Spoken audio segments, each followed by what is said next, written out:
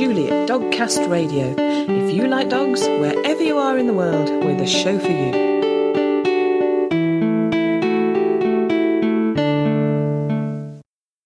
Hello, and welcome to episode 163 of Dogcast Radio. Don't forget that you can find all our previous shows, plus the Dogcast Radio blog, gorgeous photos, articles, and a multitude of dog-related information at our website, www.dogcastradio.com. In this show, we'll be discussing a British rescue charity that is saving dogs around the world. We go in, and what we try to do is help a lot of the rescues there. We show them that it can be done, how they can rescue these dogs and get them rehomed and raise funds for veterinary care, this, that and the other. It's sort of like empowering the people out there. Plus, we'll be catching up with the latest happenings in the dog world. But before all that, we have an interview with Sarah Pennington, a dog trainer whose unusual advice sparked my imagination. I found out more about her online and really liked what I saw, because Sarah seeks to teach a dog to want to do a behaviour. And that makes sense to me, because if our dog doesn't want to join in with us, there's not a lot we can do with them. That's very true. And I specifically, on the website, I refer to teaching your dog to want to do, like, grooming, things that so many dogs dislike, like having a bath or their nail trims or being brushed. Yeah. So that's what I really like to teach them, to, instead of being afraid of it or fighting you for every time you try to do it, you can actually teach them to enjoy it. Yeah. Which is, it's great to see a dog change from being afraid of having their nail trims to actually holding their paw out when you bring out the implement. Yeah, yeah. And I mean, that does make life easier for you, but easier for them, isn't it? It's a lot less stress on them. That's right. Absolutely. And anytime you can decrease the stress in your dog, it just makes their whole life experience better. Yeah, yeah. And I always think with training that stress, I sort of usually think of it in terms of human stress, because I know myself, when I've got uptight about something, I have not had, the rest of the session has been a waste, because I haven't achieved anything, because the dog's just thinking, why are you so uptight? Why are you worried? What's wrong here? But, you know, stress on either side, the human side or the canine side, and you're not going to have a productive session, are you? Absolutely. Yeah. You want to be relaxed and happy and make it enjoyable for both you and the dog. Yeah. So that you're working together and not like, do this. Instead, it's like, do you want to do that? Oh, great. Here, I'll pay you for that behavior. Yeah. Yeah. And then that's when you get a really strong bond between you, isn't it? Absolutely. And the dog is never worried that you're going to hurt them or frighten them or do anything. They're always willing to work with you because there's no fear at all, and you have a really strong bond. Yeah. Yeah. That's brilliant.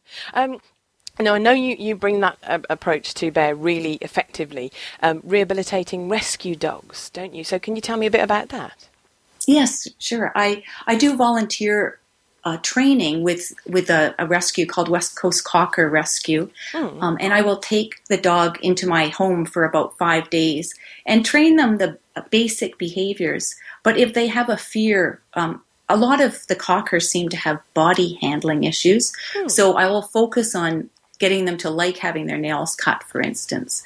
I had one dog who he didn't like having his paws touched at all. So he couldn't even have his feet wiped without growling at the person. And that made it difficult to rehome him.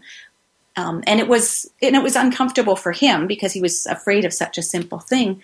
So I worked on it by teaching him that when his feet were touched, it meant super fantastic things for him. And you start slowly, like you would start by, I would touch his shoulder, and then I would give him a piece of chicken.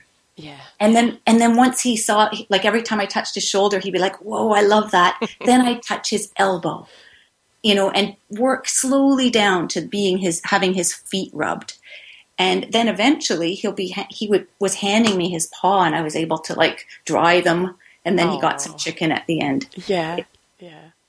Oh, yeah. That's lovely, because by starting with the shoulder, before he's anywhere near thinking, wow, I'm frightened, what's happening? He's already thinking, oh, yeah, associating it with good things. That's just a positive approach, isn't it? Yeah, and that's the important thing. You never want to start right at the part that freaks the dog out. You want to start where he's comfortable being touched and and teach him that touch is fantastic by using really high value treats after the touch, and gradually work your way down based on how comfortable the dog is. So you wouldn't, and it can take a long time. You just go as slow as the dog needs. That's the important part of that type of technique. Yeah. It's such a kind and a good technique. And I guess, as you say, the dogs, when you've worked with them, whether it's on a fear or sort of whatever behaviour it is, they must stand a much better chance of then being adopted, mustn't they? Yes, absolutely. When you can show a little video of the dog who's walking nicely on the leash and comes when called and lays down to have his meals prepared, he shows really well, and then people tend to apply to adopt that dog. Yeah. So it does help. Oh. And sometimes I guess because as humans we like a story, don't we? So if you can show them the story of that dog's journey kind of thing, and he used to be like this and this is where he is now, that's going to, in a way, sell the dog, I mean promote the dog in a better way, isn't it? Yes, yeah. Absolutely. Yeah. And it also, I think, it promotes people training their dog in the same method. So using positive reinforcement techniques, using treats and play. So it just builds on the whole keeping the dog stress-free and happy and working with no fearful techniques. Yeah, absolutely. Because if they can see it works with the dog they're adopting, they can see the benefit from it. They're more likely to use that. Now, I know that one of your passions, shall I say, is sort of giving our dogs adequate mental stimulation. So what's important about that? Why isn't just sort of a 15-minute walk or run round the block enough? Why do they need mental stimulation? Well, dogs are natural hunters and scavengers. That's kind of what they're wired to be. And if you can tap into that by teaching them, giving them work to eat toys and puzzles, it's hugely mentally stimulating, and in turn it actually tires them out. It's a real energy burner. And when you think of a dog's life, like with the average busy family where the couple works, the dog might get their 15-minute walk in the morning and then they're left alone to do and so they're just sort of sleeping and nothing going on. But if you can add a few enrichment activities to the dog's day, it's hugely beneficial. And the work to eat toys can be worked up to it taking 20 minutes for the dog to eat a meal. That's, if you feed them twice a day, that's 40 minutes of intense mental stimulation that burns energy, that's free, doesn't take any of your time.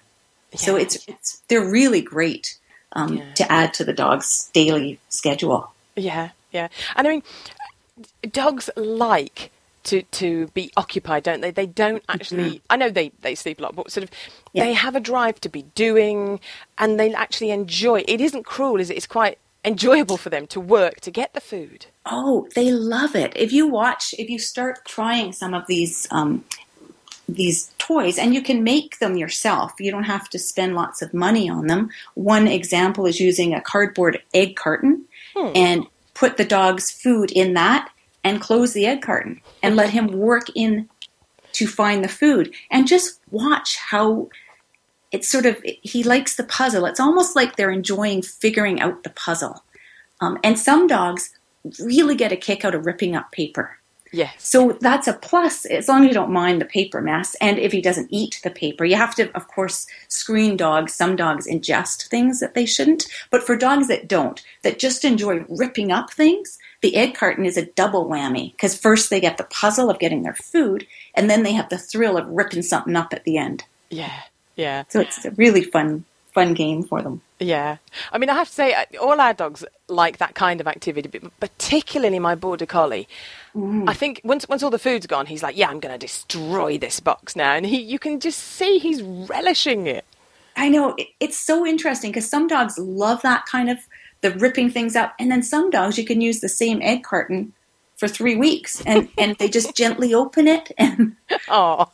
Yeah, it's each dog has their own way of dealing with these food puzzles. Yeah, but yeah. So some dogs you've got to get through more eggs. You've got to eat more eggs if you've got a dog that likes ripping the box up.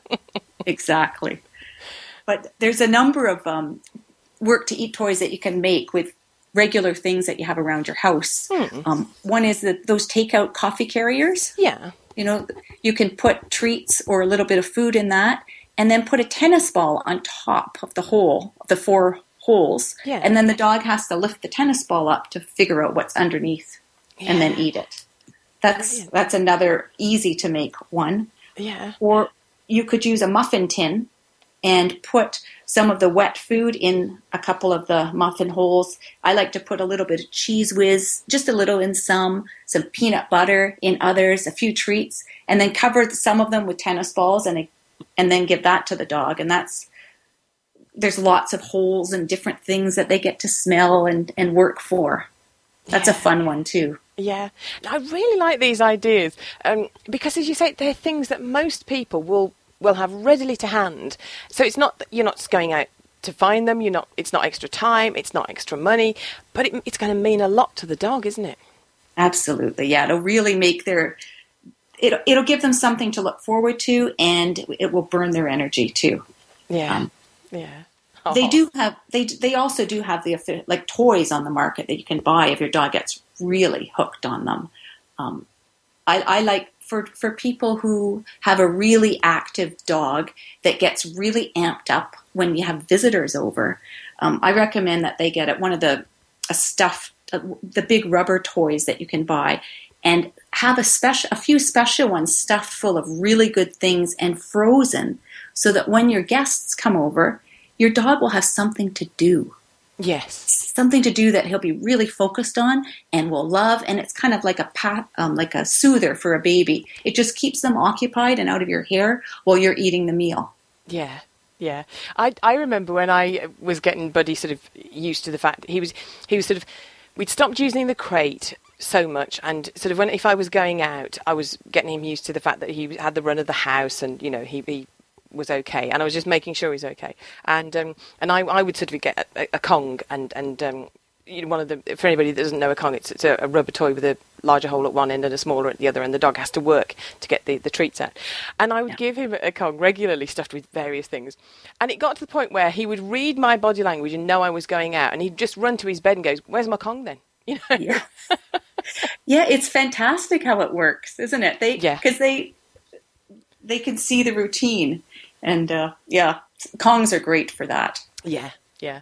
But I mean, anything like it, we've got. I don't know even the name of it, but it's sort of it's plastic. It's not rubber, and it's smaller at the top. It's not quite a cone, and it's sort of an oval, but a slimmer oval at the top, and it's weighted at the bottom, and there's a small hole at the top, and you put the kibble in or the treats in, and then the dog really has to knock and work to get the treats out. And again, I love that. Oh, yeah. There's also the Kong wobbler, where you pour, I don't know if you've seen that, it's got a sanded round weight at the bottom, and the dog has to kick it, and the kibble flies all over the place, and they have a blast doing it. Yeah, no, they really do. So, you know, you can go either way, can't you? Or you can do both, have the best of both worlds, and have some that you bought and some that you've made and be invented. Absolutely. A simple thing even is just tossing the kibble on the floor or out in the grass.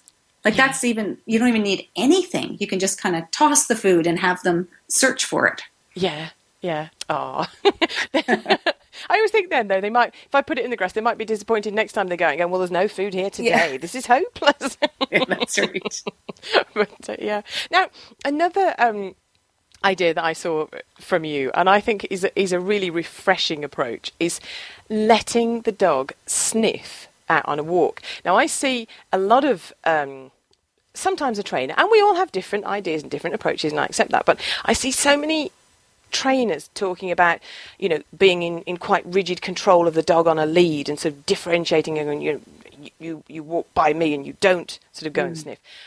Why do you think it's a good idea to let the dog sniff on a walk?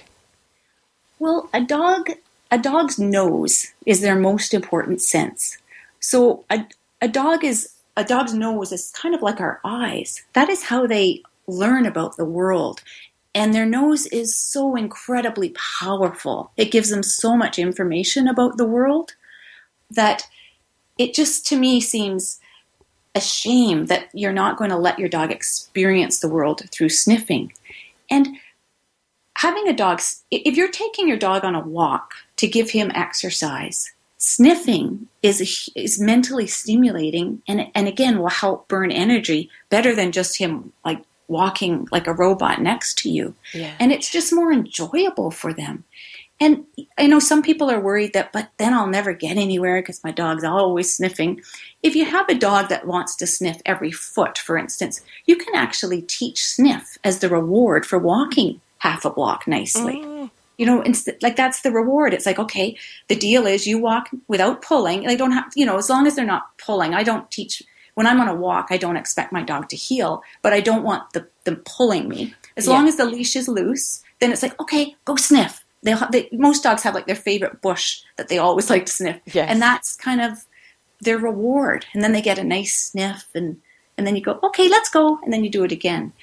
And if you've got an older dog who can't walk very far, then letting him sniff is fantastic because, you know, he's getting a bunch of enrichment by just being outside. And for dogs that are convalescing and can't unlimited exercise, it's just a great activity for them without physically challenging them. Yeah.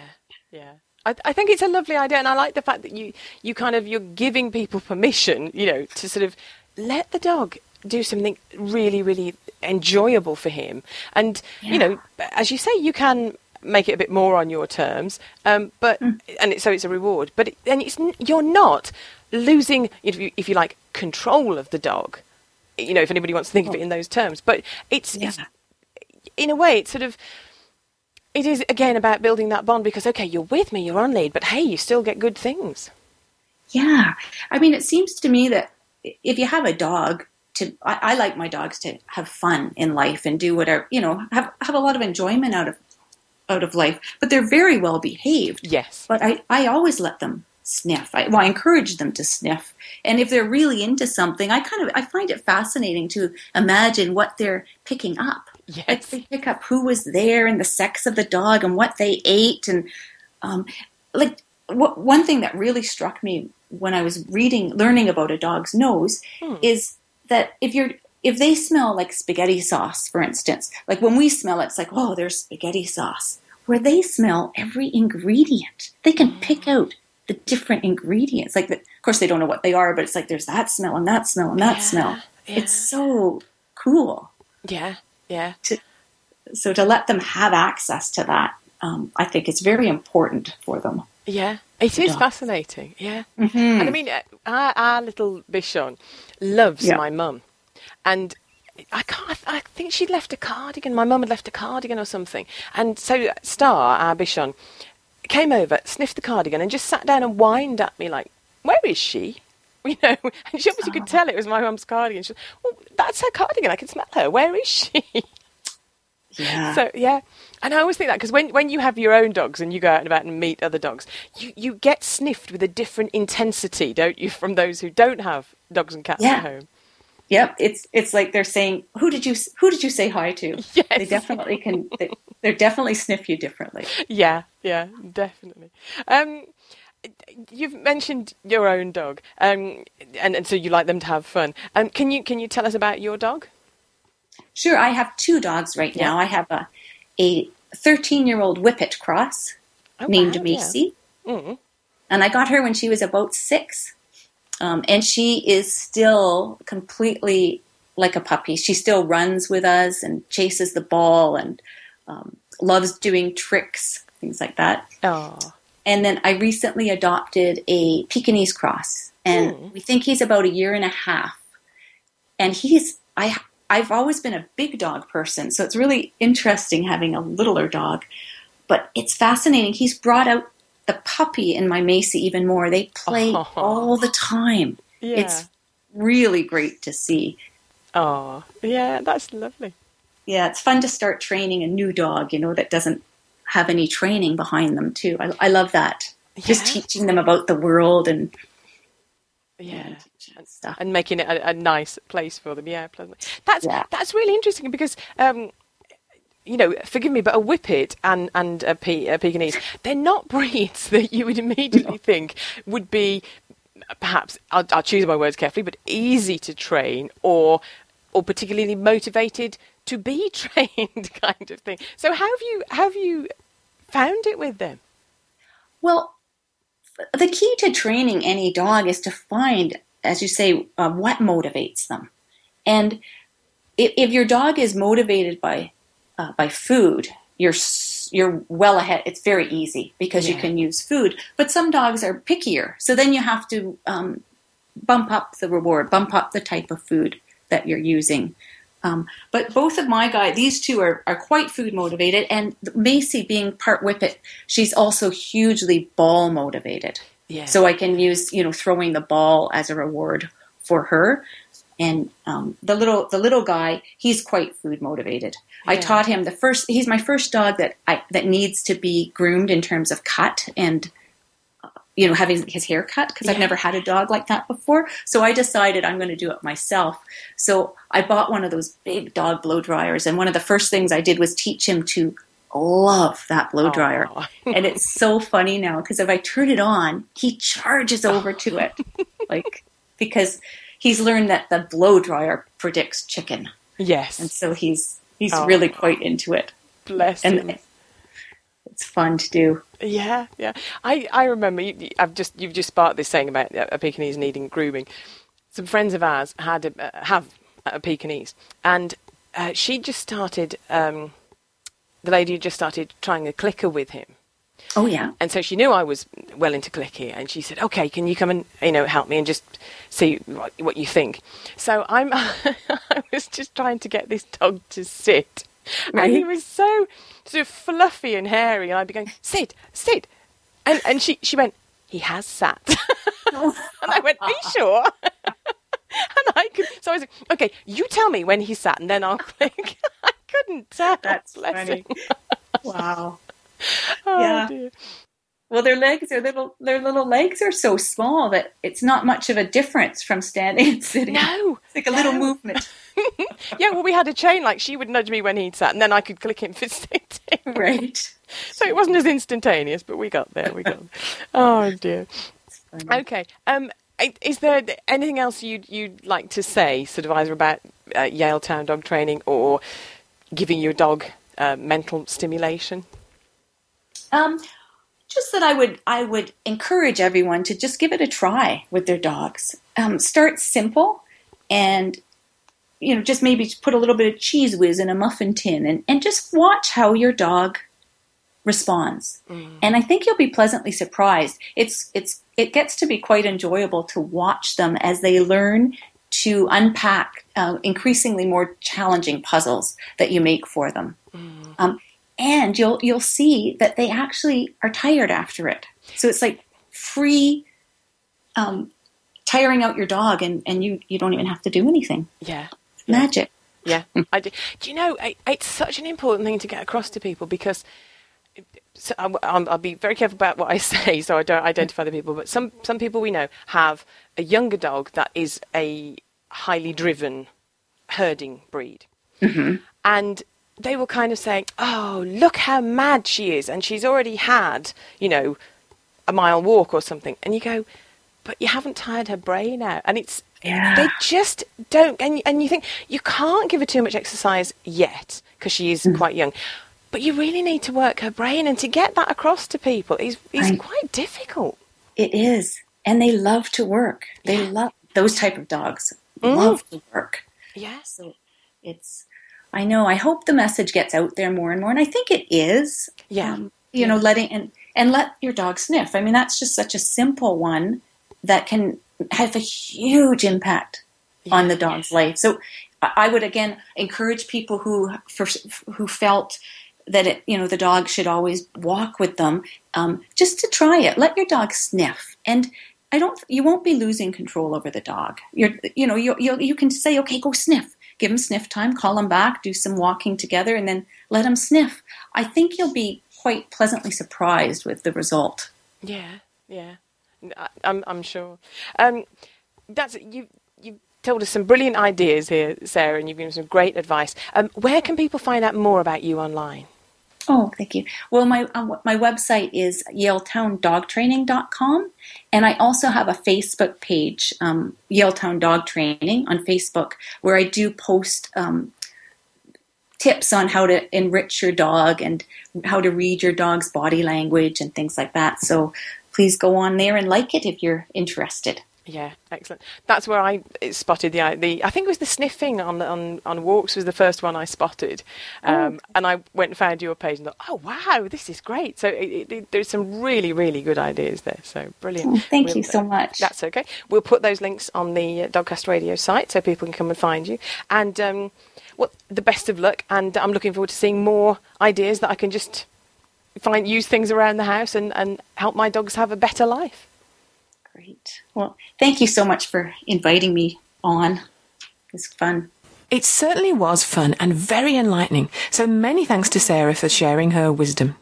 We have the links to the Yaletown Dog Training website and the Facebook page too, which I do recommend you visit for lots of tips to help you and your dog stay happy. And if you let your dog have a sniff to enrich his walk, we'd love to hear how you get on. A dog's nose print is as unique as a human fingerprint. The arrangement of creases and ridges is so distinct it can actually be used to identify them. Do you ever read a book and think, no, it shouldn't happen like that?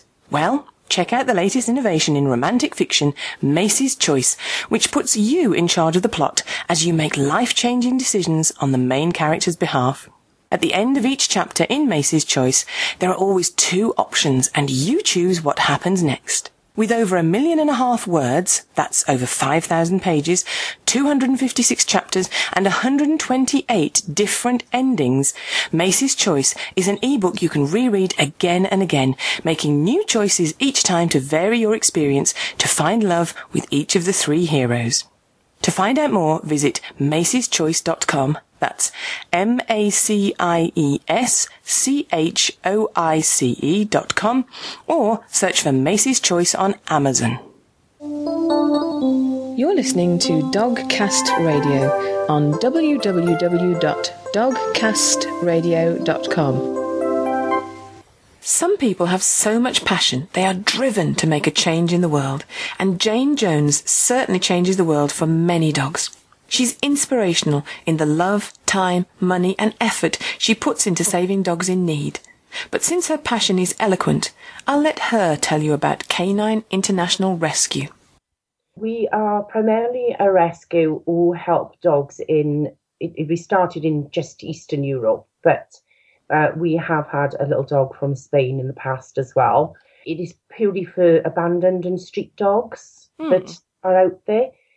I came across the cruelty in Bulgaria specifically totally by accident when I seen a video on Facebook about a thing called dog spinning. It is a ritual that happens once a year in one of the small villages where they set up these big wooden poles and rope, and they tie a dog to it and twist the rope until it's really taut, and then loose it go, and the dog spins and spins and spins, and then they release it and drop it into the river. These are the dogs that are owned in the village. People take them there specifically to do this ritual because it's supposed to ward off rabies in the village. A lot of the dogs are spun more than once, and obviously, you can imagine how traumatic it is. And a lot of dogs have been so disorientated that they have drowned. It was banned at one time, but of course the villagers just go ahead and do what they're doing anyway. But while I was looking into this, I came across other websites that were in Bulgarian, which I had to translate, saying about the cruelty how the street dogs are treated in vermin. The vast problem was the strays out there, the purpose torture that's done to a lot of these dogs, shootings, poisonings.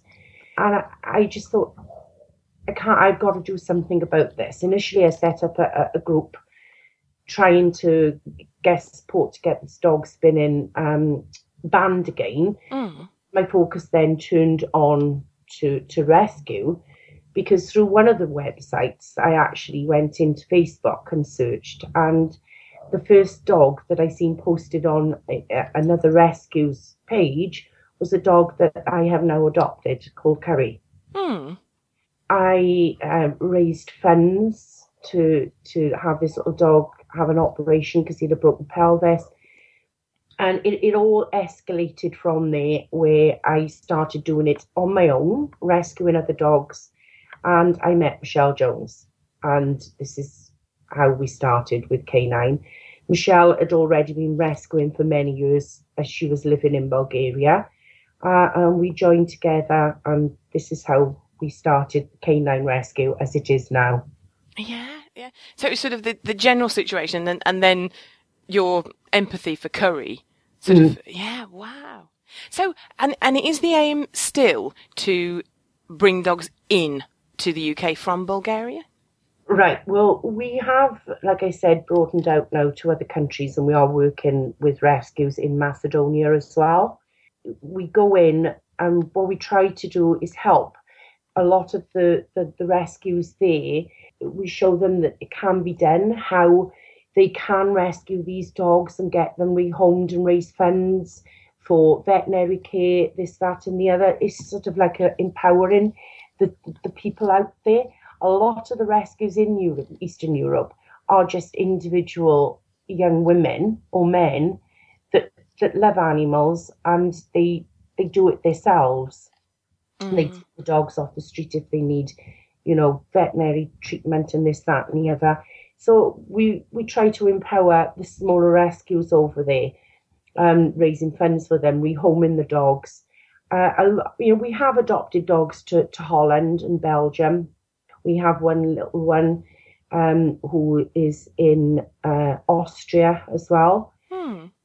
Over the years, we found that it is a lot easier if we sort of try and rehome the dogs within myself and Michelle's areas.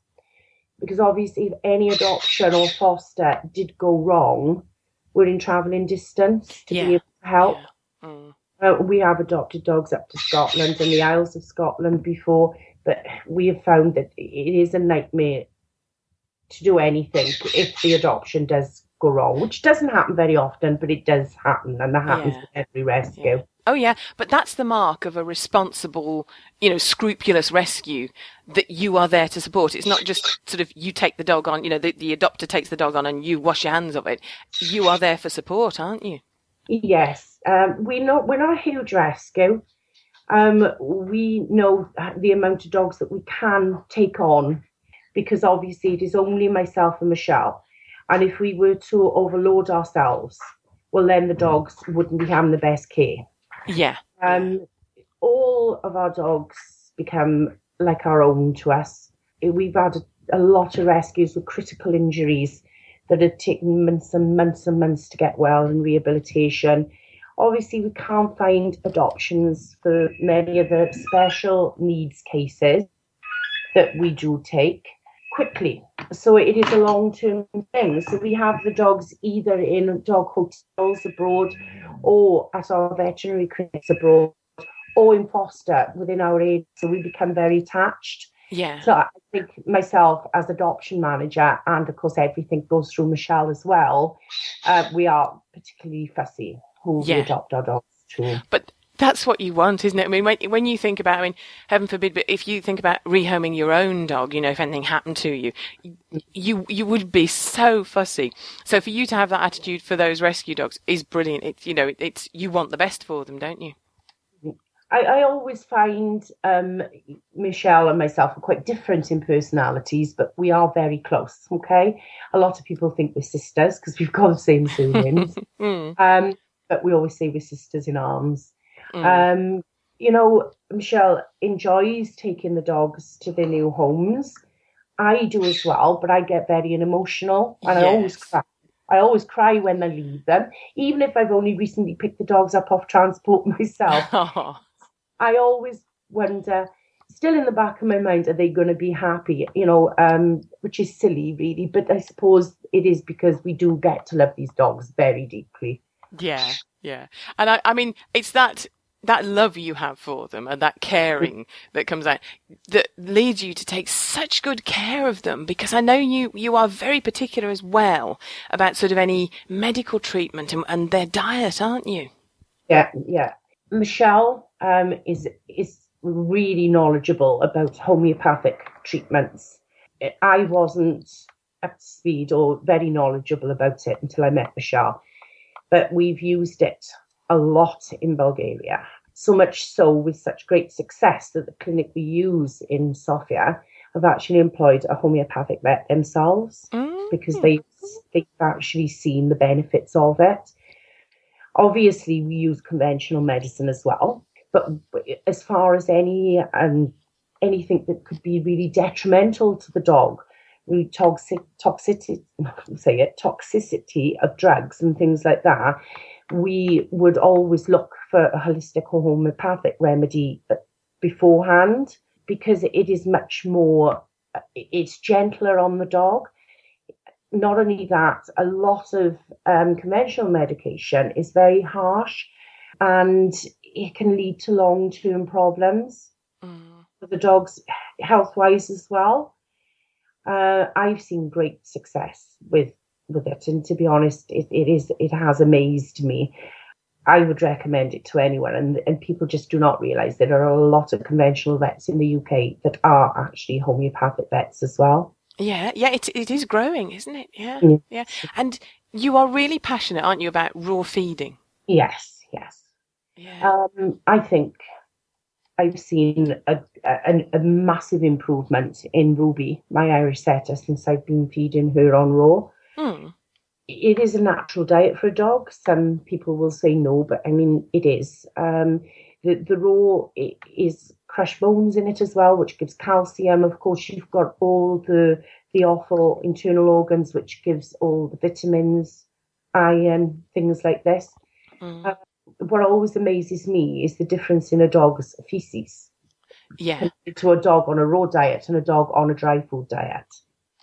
Ruby was always having intermittent diarrhea. Now, after being on raw for a few years, she's been absolutely fine. It's I think it's amazing, and of course the main thing is as well, the dogs absolutely love it. That's it. The proof of the pudding is in the eating and the pooing. And of course, it always comes back to poo with dogs. I mean, not only that, you see a difference in their coat. You see a difference in their eyes. I mean, obviously, just their ears. I mean, a lot of dogs like Ruby, my Irish setter, was constantly having problems with ear wax and things like that. But even that is really great with her now. Yeah.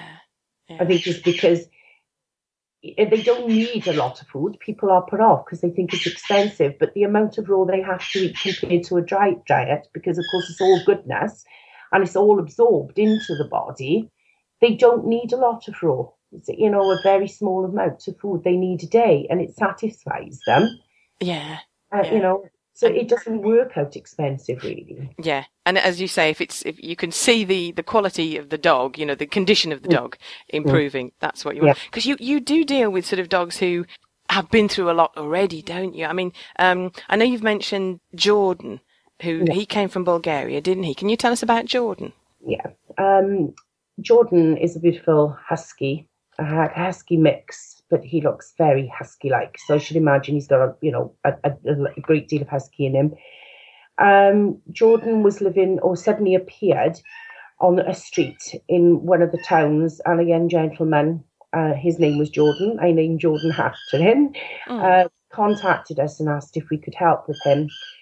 He had a severely injured front leg, which we first thought was a fracture, but it wasn't. It was all soft tissue and nerve damage. So it just couldn't be helped, and he was in tremendous pain from it. So we went with the idea of amputating the leg, because it was useless to him and just causing him great pain, and there was no way we could repair it. So we amputated, He got over the operation really well. And a few days later, he collapsed. We done a lot of tests, and it turned out that he had a tick-borne disease. Obviously, he'd been bitten by a tick, and it made him seriously ill. In fact, we nearly lost him a few times, and we had paid for dogs to come in and donate blood, which was very expensive. Yeah. We were all in love with Jordan, and he was such a beautiful dog. We wanted to try everything. That seemed to get him, well again. But then his eye was damaged through the tick. But luckily for us, our vet in Sofia, Maria Savova, is a canine eye specialist, and she managed to save his eye. Wow. He still has a cloud on there, but he has got vision. Otherwise, poor Jordan would have ended up having his left front leg missing, and he would have lost his left eye as well. Yeah. So anyway, Jordan recovered, and he was fine after, I think it was 72 hours of, we were so worried for him. Yeah. He through. Jordan went to one of our dog hotels, and he waited for a year for someone to offer adoption for him. And then a light came for him, a lovely lady in England who was, experienced with tripods and dogs, said that she would adopt him. So he came over to her, and he had to go into foster for a week first because the lady wouldn't have been back to correspond with the arrival time of Jordan. And sadly, this lovely lady who was in remission from cancer, her cancer came back and it spread rapidly, and within 2 weeks she passed away. Oh dear. So Jordan never actually got to his new mum. Oh, but somebody wanted him. Because somebody wanted him. Oh. Now, because he was only in temporary foster, of course, we had to find him somewhere else. And sadly, Jordan is about a 10-minute walk away from me in a friend's boarding kennels, and he's been there for nearly a year, and he's still waiting. Oh, so if anybody listening likes the sound of Jordan, we'll put a photograph of Jordan on the Dogcast site, and it would be within the South Wales and the Forest of Dean area that he would be adopted. Yeah. Because obviously he's been with me for a long time now and comes and stays a while, so he's like my well. Yeah. Now, I know, as you say, you do develop such a bond with these dogs that I think two of them, you've mentioned Curry, but two of them have become sort of your dogs. You've adopted them yourself, haven't you? So how's Curry now? Curry at the moment is, he was caught in a fox snare once. He'd been here with me for a while, but then he was caught in a fox snare and didn't show any signs of injury or anything. I mean, he is a big 58 to 60 kilo dog, okay? He was very lucky that he is so big, because if it had been a smaller dog, I think it would have cut their foot off. He was fine, but a few months after that, he started to show signs of lameness on his back leg. Lately, he's been down to Blandford House Veterinary University, and he's had MRI scans. He's had a lot of different tests, and they couldn't pinpoint what was wrong with him, but obviously the sciatic nerve is dead. Yeah. So at the moment, I am in the process of getting him, or thinking about getting him, a supportive sciatic nerve boot from orthopeds. He isn't in any pain. He's fine, but sadly that leg is now virtually dead. Oh, we're not dead, but his paw knuckles under, because his brain now is not telling him to hold his foot down flat. Sadly, after all the cruelty he went through over there, he came over and suffered by someone else's hands over here. Yeah, gosh, that's so sad that that people are snaring foxes anyway. But that dogs get caught in them. Then that's right. Awful. Well, Is he happy in himself though? Oh yes. Really happy. Yeah, he's not in any pain at all. It's obviously the nerve is dead, so he's not suffering from any pain. No, there's nothing in there. So and dogs, even when they pick up sort of injuries or disabilities, they don't sort of dwell on it. They just get on with life. Don't they? Of course they do. I mean, we've got a lot of little invalid dogs.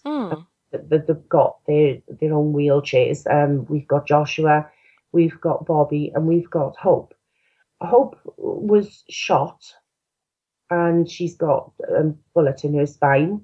We are going through the process of seeing whether it can be removed and whether it will cause, help her with the paralysis. Bobby, we don't actually know what happened to Bobby because we found him in another rescue in Bulgaria, found him in one of the municipal, they say shelters, we call them isolators. Joshua was actually, his spine was severed.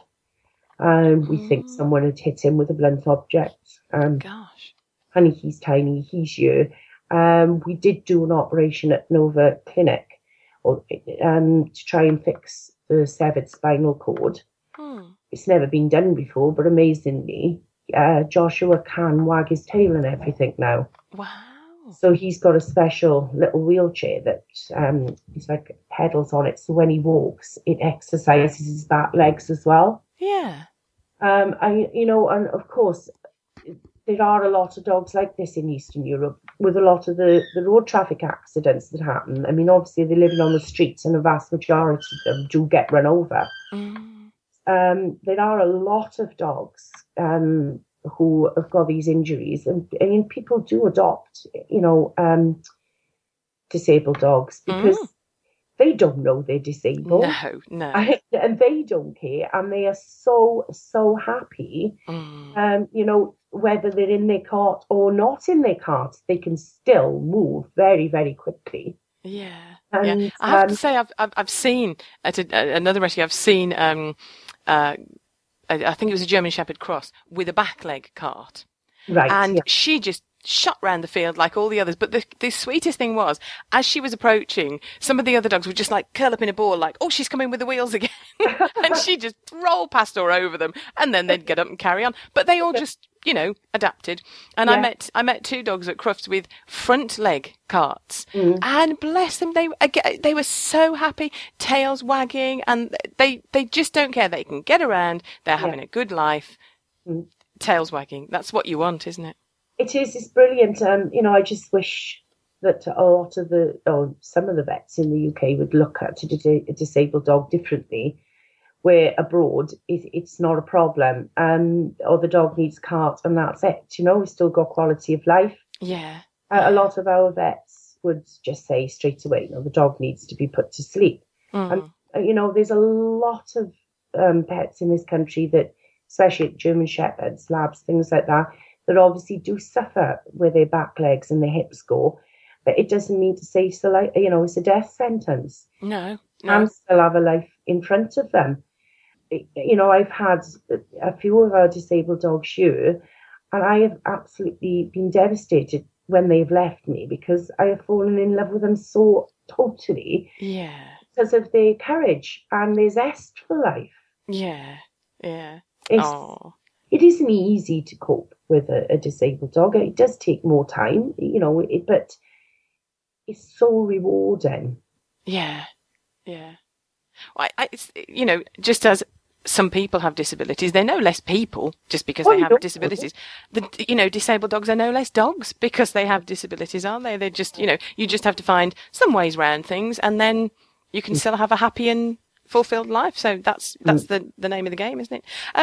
Jane, tell me about Roshi then, because Roshi, yeah. Oh, Roshi came to live with you, didn't? Yes, yeah. He. Yeah. Roshi was found in one of the big municipal shelters in Sofia.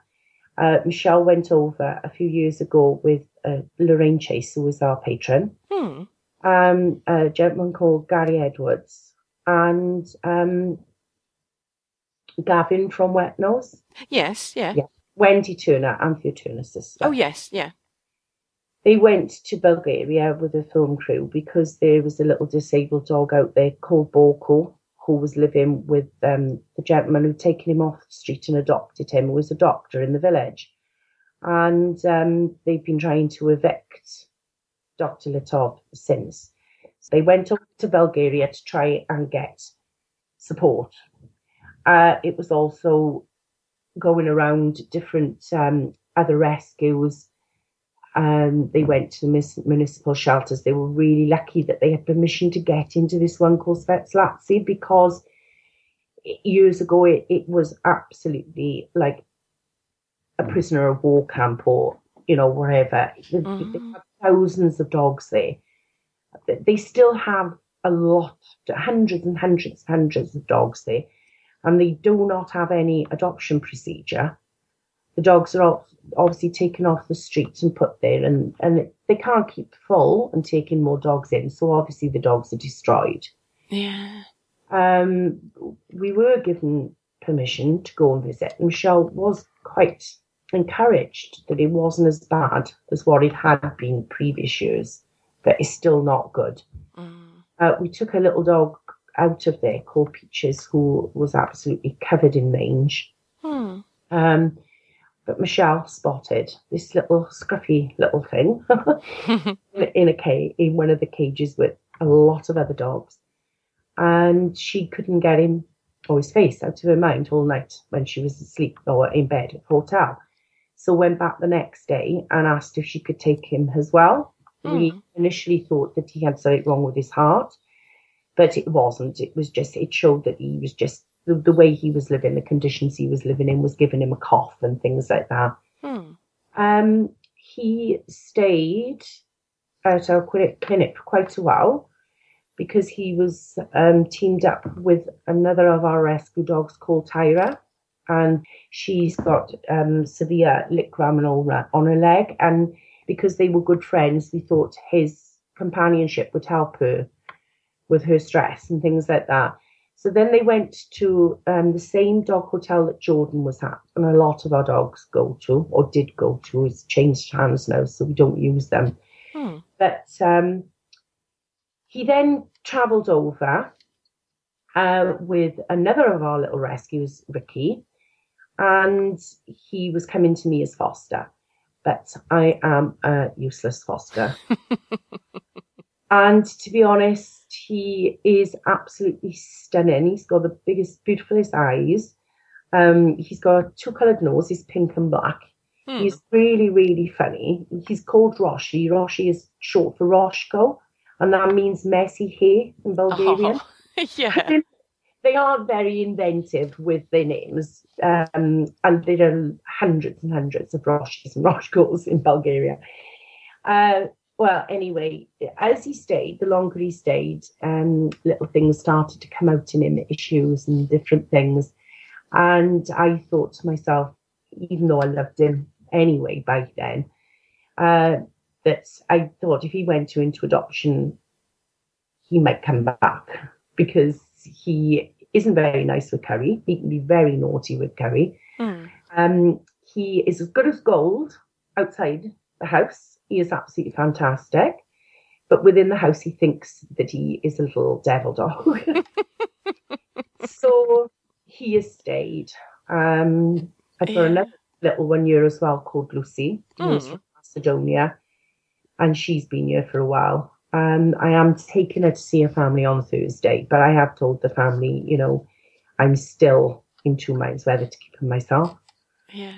I am hopeless. I actually fall in love with them all. I'm not really a very good foster carer. Yeah. They fail foster because they stay with you. Oh, bless. I think they're jolly lucky to find you, Jane. I think if Michelle hadn't seen Roshi that day, that he would have been dead within 2 weeks. He would have been put down. He wouldn't have got out of Svetslatsy, so he is a very, very lucky little dog. Yeah. The work you and Michelle are doing is wonderful. I take my hat off to you. It's really admirable. How can people find out more about Canine International Rescue online? Right, okay. We've got our own Facebook page, called Canine Rescue International. Obviously, we don't get a lot of time to keep updating it because, you know, like I said, we're very hands-on. Yeah. It isn't just that we're a rescue sat in front of the computer. I mean, we are in constant conversations because we've got quite a lot of dogs that are still not in the country yet, okay? They are still receiving, veterinary care, this, that and the other. we're in constant contact with the ladies over there discussing these dogs. I mean, obviously, I'm on the phone a lot doing adoption interviews. Before we go to even do a home check, I go through a thorough adoption interview on the telephone. Yeah. And because we've got all the dogs local to us, I mean, I've got a little one in foster she's 10 minutes away from me, 1 hour away. Michelle's got a lot of foster dogs with her as well, herself, and in her area. So we are out and about a lot. Mm-hmm. So we don't always get the time to be on Facebook updating our Facebook page. Yeah. We do have our own website as well, which is it's under Canine Rescue. Great. Okay, we'll put links to both of those. And obviously, if people have been touched by hearing about the dogs that you've rescued, you've saved, they can donate there, can they? Yes, please. We are always begging for donations. You have to realise that not all the dogs that we take on are critically injured or have, physical problems. A lot of the dogs that we have do have, emotional problems, not where they're not perfect pets, but they have had horrific lives. Yeah. We've got one little one, another Roshi, okay? He was actually owned. He is a pedigree, okay? He's a Bolognese. And the family then decided, the young couple who owned him, doted on him, loved him. He was a lap dog. They then decided to have a baby and didn't think that he would be suitable around the baby. Oh. So they did try and rehome him, and they did, but the new owners threw him out onto the street. This is a little a dog that was not bred to be living in harsh conditions. No, I mean a Bolognese. It's a small, white, fluffy dog, isn't it? It's, as you say, it's a lap dog. It's he's black and white. Yeah. Anyway, he, like I said, he had to try and live on the street, which he did. He was then adopted to a Bulgarian family who didn't have him in the home like they said they were going to. He was chained outside. Oh. When the rescuer went to check on him months later, his coat was totally matted. He was in a terrible state.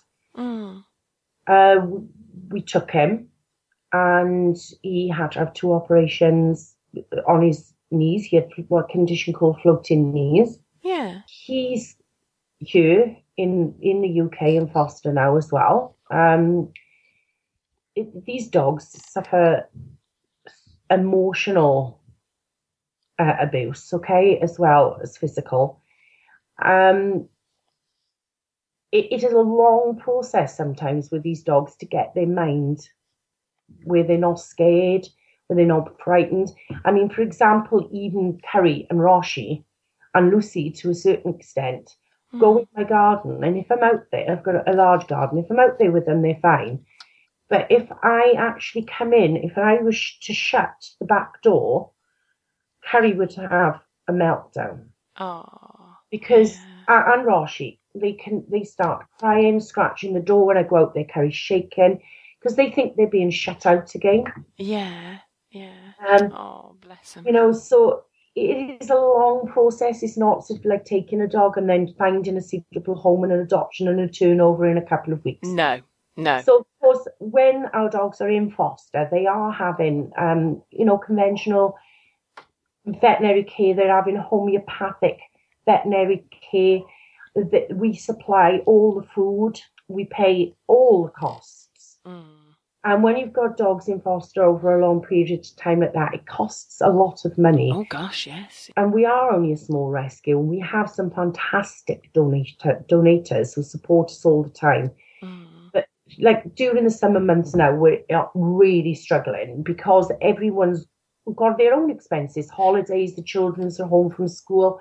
So usually through August, apart from the donations that we have coming to us monthly by people who sponsor dogs, we don't receive anything. But we've still got a lot of, we've got dogs in boarding kennels over here, not just Jordan. We've got 2 others as well, so that is a big sum.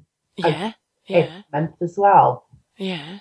Oh, well, it's such a wonderful job that you and Michelle are doing, and the best of luck with the future.